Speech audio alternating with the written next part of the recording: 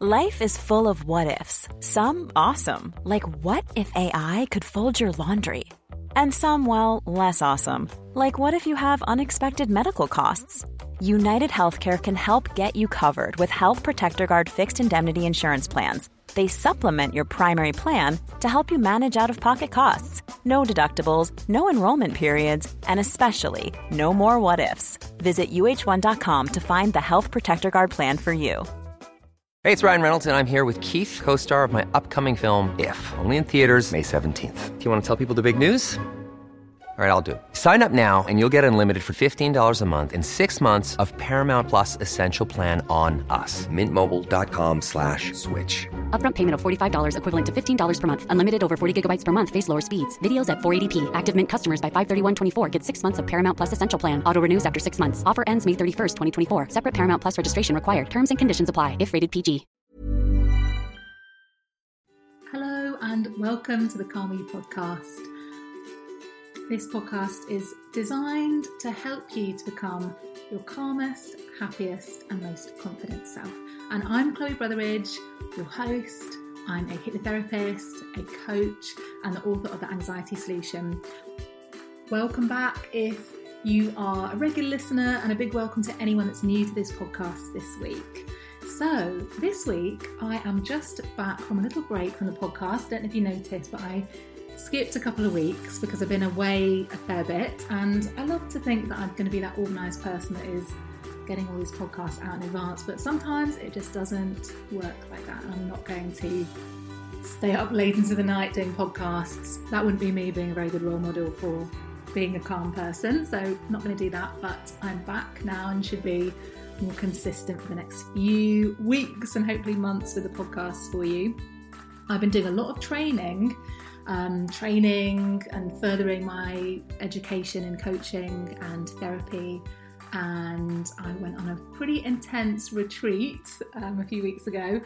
I won't tell you all the details, but suffice to say I went out of my comfort zone a lot. There's a lot of sharing and a lot of learning about myself, and I'm back now feeling very inspired, very ready to share what I've learned and take my own sort of personal development and use that to help you guys as well, hopefully. So I'm going to be sharing in the next few weeks things that I've learned lately about how we can all become our best selves.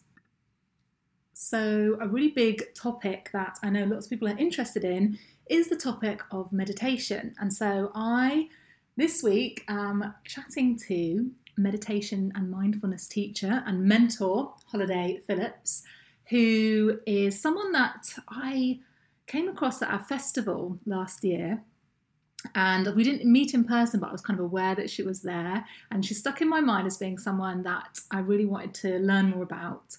And then a few months ago I saw her pop up on my Instagram because she'd done a video, I think with Stylist magazine, and I love her approach to meditation, just to making it kind of a bit cooler than, you know, it is, or lots of people think it is. And I love her way of talking about things. And so I think you're going to really enjoy this interview with Holiday, where we talk about meditation, how to be more mindful, what to do if you get bored or you don't have time to meditate. And I really enjoyed hearing about her techniques for giving yourself a bit more love. So we'll get straight into the interview, and I definitely want to encourage you to head over to her YouTube channel. I'm going to post a link in the show notes. If you just enter Holiday Phillips into YouTube, you'll find her, and she's got some brilliant guided meditations on there and some 30-day challenges for you to get involved with. So thank you so much for listening. I hope you will come over to my Instagram after you've listened. Send me a message. Let me know what you think about this. I'm at Chloe Brotheridge on Instagram. And if there are any topics that you want me to cover on the podcast, send me a message and let me know. And I would be very happy to cover those topics for you. Thanks again, and let's get into the interview. So, welcome. Thanks so much for joining me today. I'd love to hear about your story and how you got to where you are today. Yeah, of course. Okay, thank you so much for having me on the podcast. How I got to where I am today. So meditation has kind of always been in my kind of in my life, my mum's Indian, so I grew up with all of the Eastern philosophy and bedtime stories about Rama and Sita and this idea of the philosophy of meditation. And my mum is a mindfulness teacher as well. My granny was a philosopher, so it kind of runs down in the lineage. But obviously as a teenager, I didn't want anything to do with what my parents were doing. I just wanted to drink Bacardi Breezes and listen to garage music and wasn't interested. And then when I was in my probably early 20s, I was working a really, really intense job, partying all the time, and was just really got to a place where I was kind of really emotionally bankrupt and like spiritually empty and just stressed all the time and really miserable. And my mum, who'd kind of gently tried to guide me towards mindfulness for my whole life, suggested the 8-week mindfulness course that had started to gain popularity in the UK. So I was like, oh, okay, I'll do it. Started it just really with the intention of being a bit less stressed, having some tools to deal with work. And then 2 weeks after I started, I broke up with my boyfriend of 6 years, and it was just like, oh, like that kind of heartbreak. I was a mess. And it was like just a godsend that I'd started the course, because it completely shepherded me through this like year, what ended up being a year of just struggling with thoughts and ruminating on the past and stressing about the future, and kind of like saved me from going into a really dark place. So after I did that, I was just hooked, and then just kept going and going, and then kind of ended up sharing my practice at work. And then just people from all the different offices started coming, and by the end I had like 30 people 2 times a week, at which point I was like, oh, okay, I think I might just leave my job and do this. Amazing. That was years ago, 3 years ago. Right. Yeah. So you quit your job 3 years ago, and you've been teaching meditation ever since. Yeah. I think it's interesting what you say about how you were kind of brought up with meditation, and yet it's such a common story, isn't it? If you're told to do something as a teenager, it's like the last thing you want to do. Because I was actually the same. My parents meditate, and my granny's a meditation teacher, and I tried it as a teenager, but I was like, no, this is just not for me. It's not cool to meditate. I just want to go and drink Bacardi Breezes. I think I used to drink, what did I drink? WKD, blue WKD. But yeah, thankfully I made it back to that as well. And I think often it does come from when you're in a bit of a desperate place. That's when you go and discover those tools, because you have to do something basically. Can you explain what meditation is for anyone that doesn't actually know? Because I think it can be a bit confusing, because some people think, can we meditation, you can meditate while you're swimming or riding a bike, or is it something you have to be sat down? Can you talk about what actually it is? Yeah, so at its essence, meditation is really a practice or a technique for training the mind, or you might hear it spoken of as purifying the mind or raising consciousness or something, but really it's a practice and a technique to change the way that you interact with your mind. So then there's the question of, is running my meditation, is doing my meditation? I don't really have a hard and fast opinion on this. I think anything, and particularly as I've deepened in my own meditation practice, I now would say that a lot of the things that I do are meditative. But I think the reason that the seated meditation or the kind of more traditional techniques are there is because they are like an entry point to really learn how to get to that place. After which you've learned the way of doing that, then yes, swimming can be your meditation, running can be your meditation. But I do think at the beginning, the kind of seated practice probably is going to be the best form of meditation for people to do before they understood what it really is to train the mind or purify the mind, if that makes sense. Yeah, no, it does. Totally. Because, I'm someone that has benefited so much from meditation. It was the thing that really changed things for me. And I often come across people who say, I can't meditate, or it's boring, or I don't have time to meditate. How do you kind of help people to move past those kind of blocks when it comes to doing something that will help them? Yeah, of course. I think there's two things. For me, the first one is like, if you're not really connected to the reason why you want to be doing it, then it's going to be much harder to do it. So like you were saying, like sometimes you really need to get to a rock bottom where you're like, I need something, to the point where you're actually really going to make the choice to do it. And I think that these practices find people at the time when they're ready for it. So I absolutely don't think meditation should be like, okay, I need to just add meditation to my list of things to do. If you don't really have a deeper why, then it's going to be harder to do it.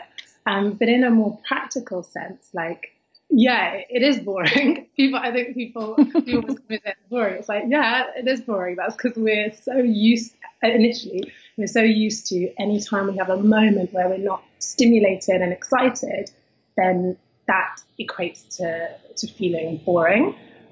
So in the initial time, sitting alone with nothing to do, nothing to distract yourself, just focusing on your breath is actually quite boring because it's uncomfortable to not be stimulated.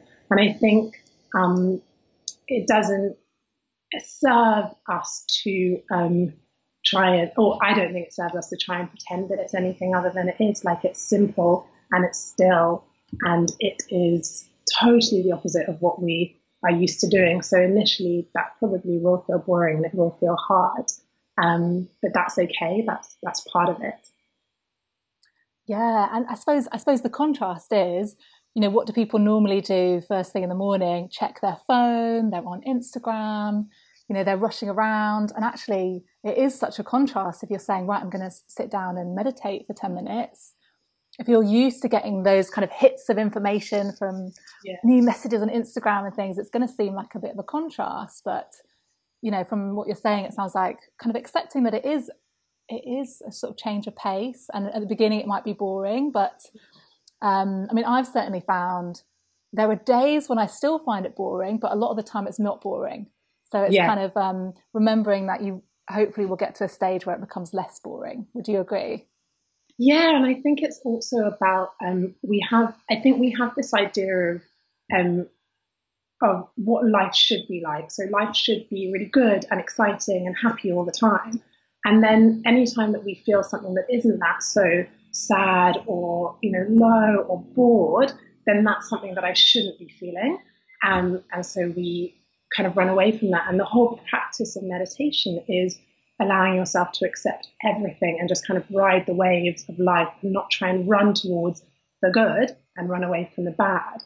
And the more that we can start to see that what we're experiencing as boring in the moment is just another emotion, it's part of the rainbow of being a human, then whether it's boring, whether it's exciting, whether it's happy, it doesn't really matter. It's just is what it is. And so I think for me, when people always ask me, like, did it become less boring? It's the same as it ever was, but I just accept it. And in that, it becomes wonderful. Yeah. Wow, that's so interesting because, it almost seems as though the boringness of it is part of the practice. It's part of the acceptance of whatever you're experiencing. And if you can accept whatever you're experiencing, your life gets a lot easier, I guess. Yeah, absolutely. Yeah. And what you're saying about kind of, I don't know, I'm thinking about kind of going back to mobile phones again, how we use things like our mobiles to avoid whatever feelings we're having. And I've had to recently become a lot more strict with myself about my phone, because I noticed I'd be kind of having a disagreement with my partner and I would pick up my phone like mid argument with my boyfriend and start going on Instagram. And it's terrible. I'm actually embarrassed to say. Me. Do you do that as well? No, someone does that to you. Yeah. Okay, glad I'm not the only one. No. But literally, I was just unconsciously avoiding the discomfort of having that argument and running to kind of the distraction of my phone. And I've just become a lot more conscious of that now, but it is so interesting how we do that. So even with meditation, obviously a lot of people use apps and guided meditations and your phone is right there. So yeah, it's a good idea to not to sort of push through the boredom and not get distracted, or use that as a tool to distract yourself from whatever you're feeling. Absolutely. And to not feel like, okay, this isn't what I'm. So for example, with meditation, a lot of people sit in meditation, they're like, I'm bored, that means it's not working, that means I'm not doing it right, because you see all these pictures of, oh, I sit down in meditation and suddenly, you know, I'm like a unicorn floating on a cloud. It's like, no, that's not what happens. That might happen. Maybe I've had 1 or 2 experiences after like 100 hours in silent meditation where I feel like somehow I've left my body, but it's not really actually about that. It's much more about coming into starting to see the beauty in the mundane, and starting to see the kind of the wholeness of just sitting and there being nothing exciting and whatever. And I think the more that people have this idea of what it's meant to be like, that then you get stuck at the first hurdle, which is, I'm bored, I'm thinking, this isn't right, I'm not good at it, I'm not going to do it. Yeah, okay, so seeing the beauty in the mundane, I love that idea, to kind of remember that. I think we all need that in our lives, because, to sort of see the richness in everything rather than going for these kind of intense experiences all the time. What about, okay, so the number one thing that I hear, the sort of excuse that I hear about meditation is, I'm too busy, I don't have time, I don't have time to sit and do nothing. How do you kind of, what do you say to people who are struggling with that?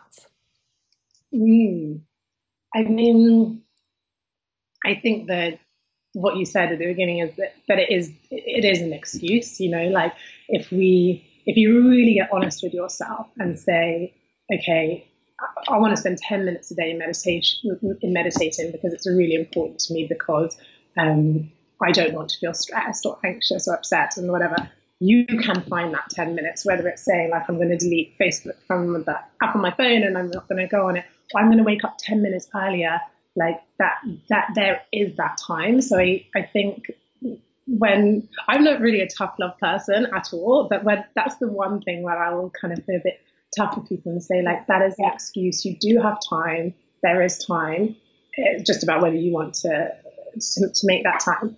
Then more practically, I do always say to people, if you really are choosing not to make the extra time for it, then you can use the things that you're already doing to do it in a way that opens you up to meditation. So it's like, if you walk to the tube on the way to work, just do that without being on your phone or listening to music, and use that 5 minutes as your time to just be with yourself. Or when you're doing the washing up, don't put on a podcast. And that for me is like really an entry point. If you really can't make the time, then use the time that you have. I love that idea. Yeah. So for people that are really kind of telling themselves they don't have time, because I think it is a story that we tell ourselves, actually. We all have the same hours in a day, and actually we do have control over how we spend our time. But actually just incorporating some of that kind of presence or mindfulness into your everyday. Can you explain what mindfulness is? Because I think it's, again, one of those things that people not necessarily sure what it is. Can you explain that? So mindfulness is it's a school of meditation, or a technique within meditation, and it's the practice of being in the present moment, or aware of the present moment without judgment. So the two parts to it are present moment awareness. So that would be in a mindfulness meditation where you sit aware of your breath, or if you're walking to the tube, you'd be aware of walking and the smells around you rather than on your phone or whatever. And then the without judgment is, I see it really as bringing a compassionate energy to everything that you do. So if you sit in awareness in the present moment, instead of judging, oh, I'm not meant to be feeling like this, I don't know why I'm feeling like this isn't good, you just try and remain as compassionate to your experience as possible. So whatever I'm experiencing is okay. I'm okay. Yeah. That's such an important point, because it's amazing how much we judge ourselves and beat ourselves up, and, you know, for everything, you know, for ridiculous things that no one else would even notice, but somehow for ourselves we're always so harsh to ourselves. And I know you talk a lot about self-compassion And Yeah. can you talk a little bit about that and why it's helpful? Yeah, of course. And I mean, so for me, as I got further in my meditation practice, I really realized that my big challenge wasn't so much actually stress as I thought it was.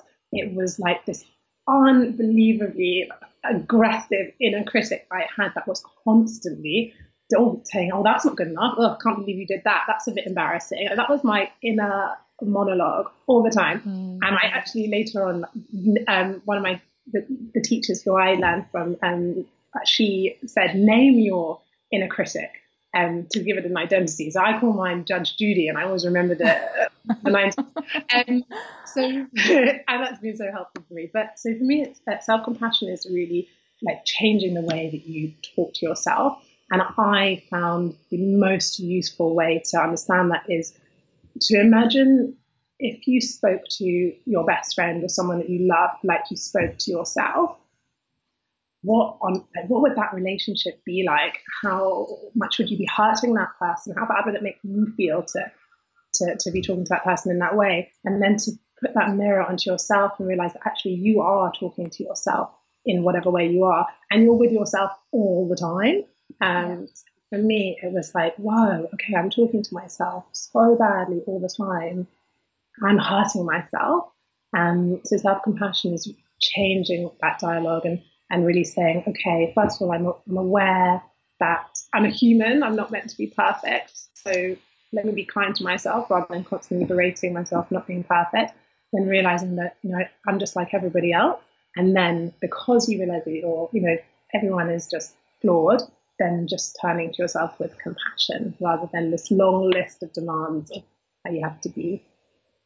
That's such good advice. And I think if everyone did that and started to become aware of that, it would completely change people's lives. That one thing of just, I think, being aware of how you're speaking to yourself and thinking, it's an abusive relationship with yourself. Otherwise, I think, some of the things that we say to ourselves, and, when I'm working with clients, they tell me the things that they say to themselves, and it's horrendous. So just getting awareness of that and being a friend to ourselves. Yeah, really beautiful. Yeah. I think meditation is becoming more and more popular. Would you agree? And is the kind of, has it gone mainstream? Where do you see it going in the future? Do you think everyone will be learning it at school in the next few years, or what do you think about that? I spend a lot of time thinking about this because it's had this big explosion, and it's interesting. But I read a lot of like old mystic texts, and they would used to say with these kind of practices, they were kept amongst a very small group of people, and those people who were ready to receive them. When I first read that, I was like, "Oh, that's a bit elitist. Don't like that." This is a practice that's available to everyone, and I think that's great. And I think it should be in schools, and I think it should be in prisons. I'm a mindfulness teacher in prisons, and I think it should be available everywhere. However, there is a trap, I think. So there's this quote that I love. It's Einstein, and it says, I'm paraphrasing, but you can't solve a problem with the same mind that created it.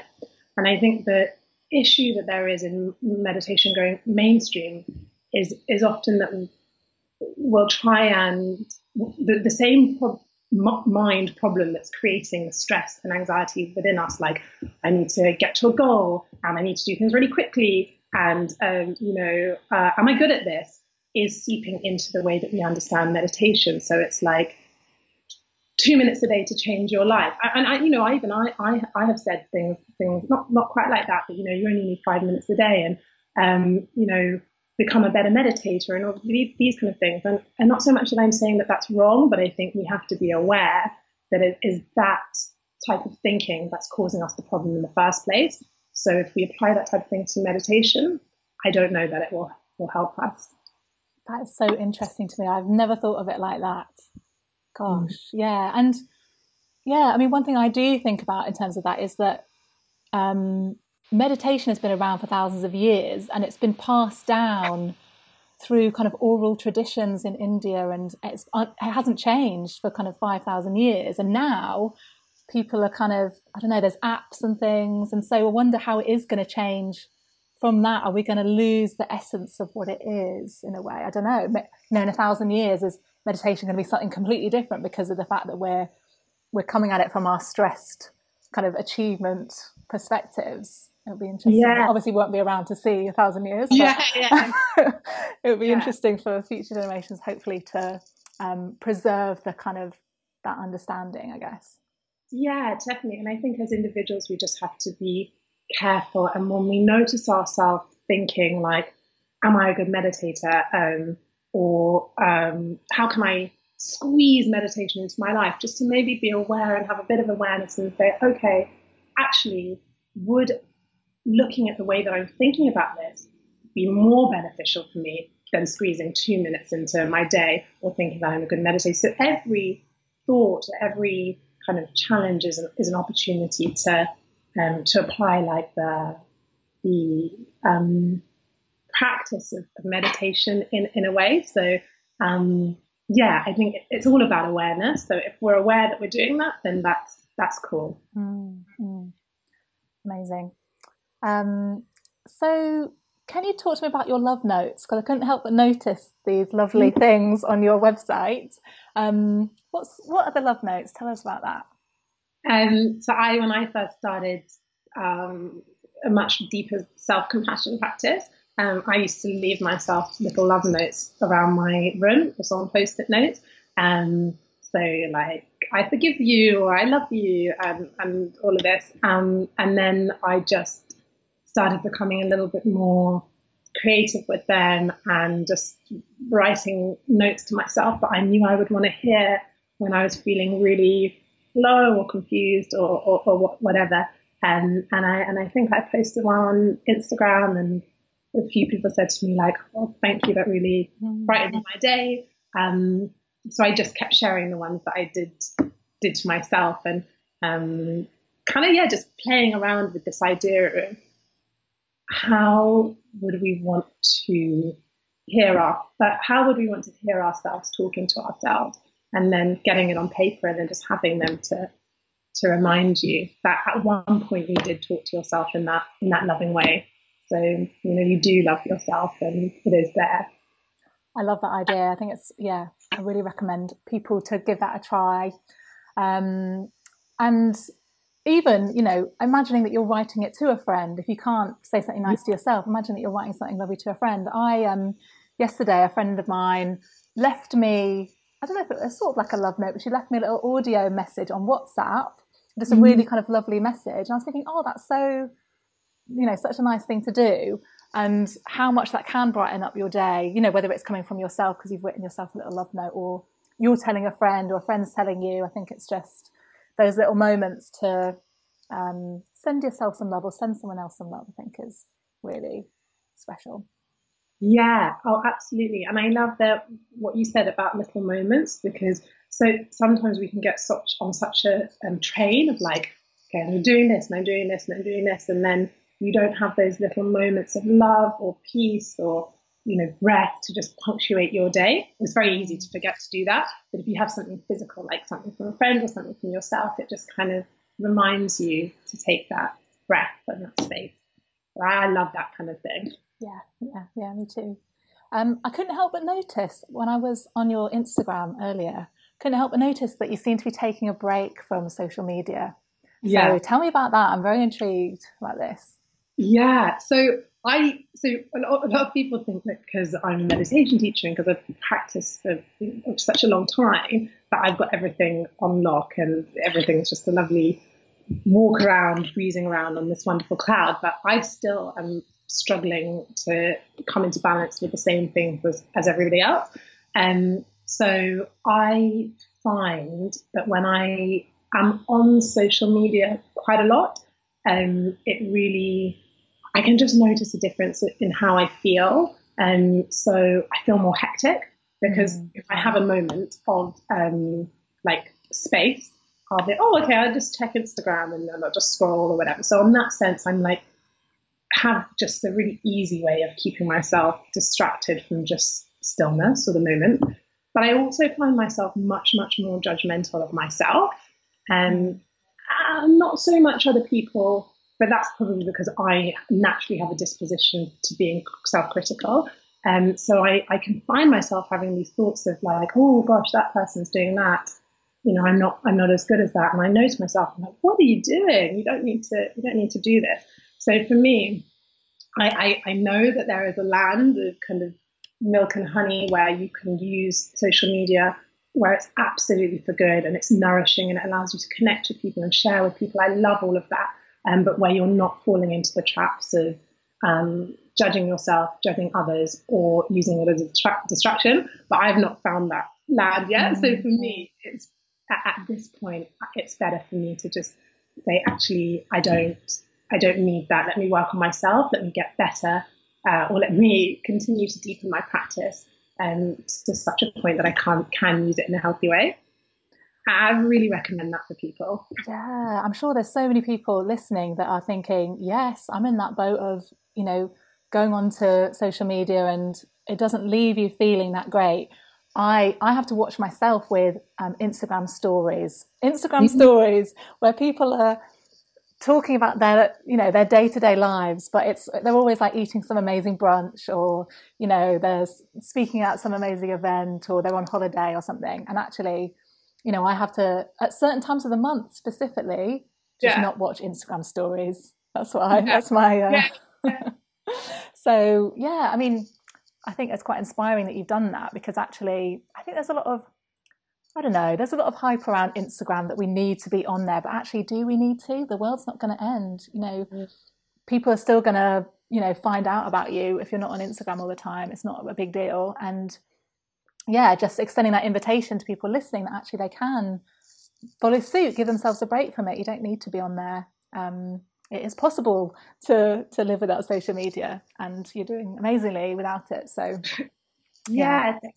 No, and I think for those people as well, the thing I would advise to do is to think like, what is your end goal? Like, what do you actually want? And if what you want is to be happy and free and full and whatever it is, then, and going on social media is making you miserable, then that is not your path. If going on social media is making you happy and free and full, then great.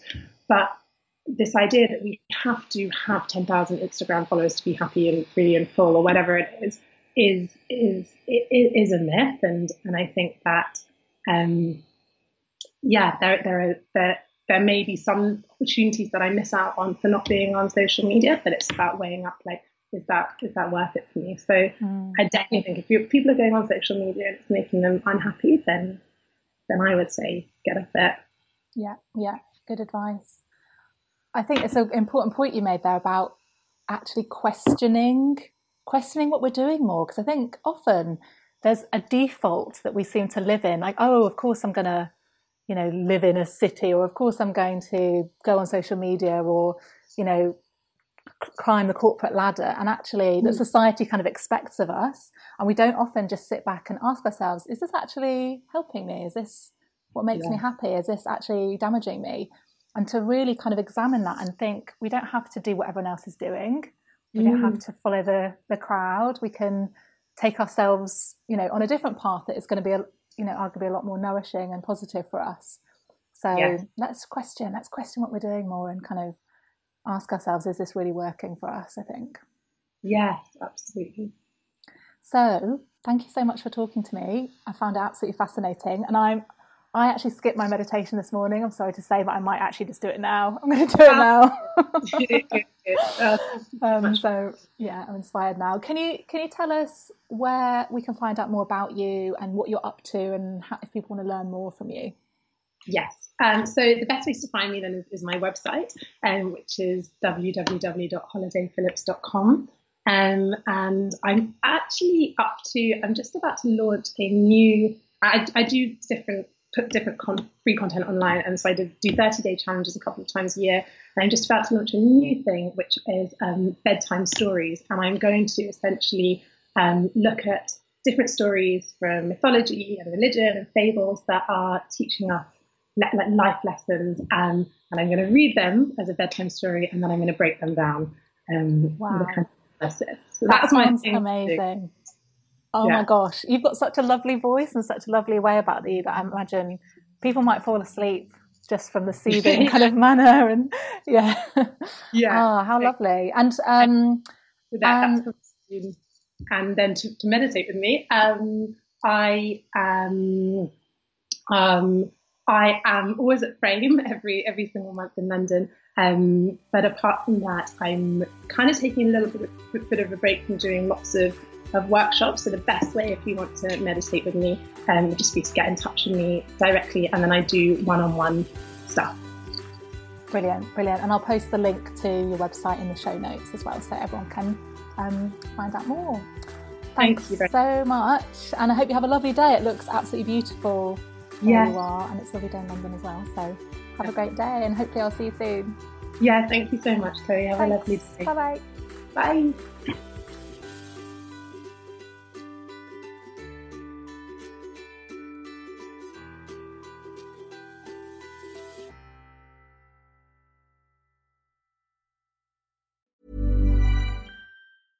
Even when we're on a budget, we still deserve nice things. Quince is a place to scoop up stunning high-end goods for 50 to 80% less than similar brands. They have buttery soft cashmere sweaters starting at $50, luxurious Italian leather bags, and so much more. Plus, Quince only works with factories that use safe, ethical, and responsible manufacturing. Get the high-end goods you'll love without the high price tag with Quince.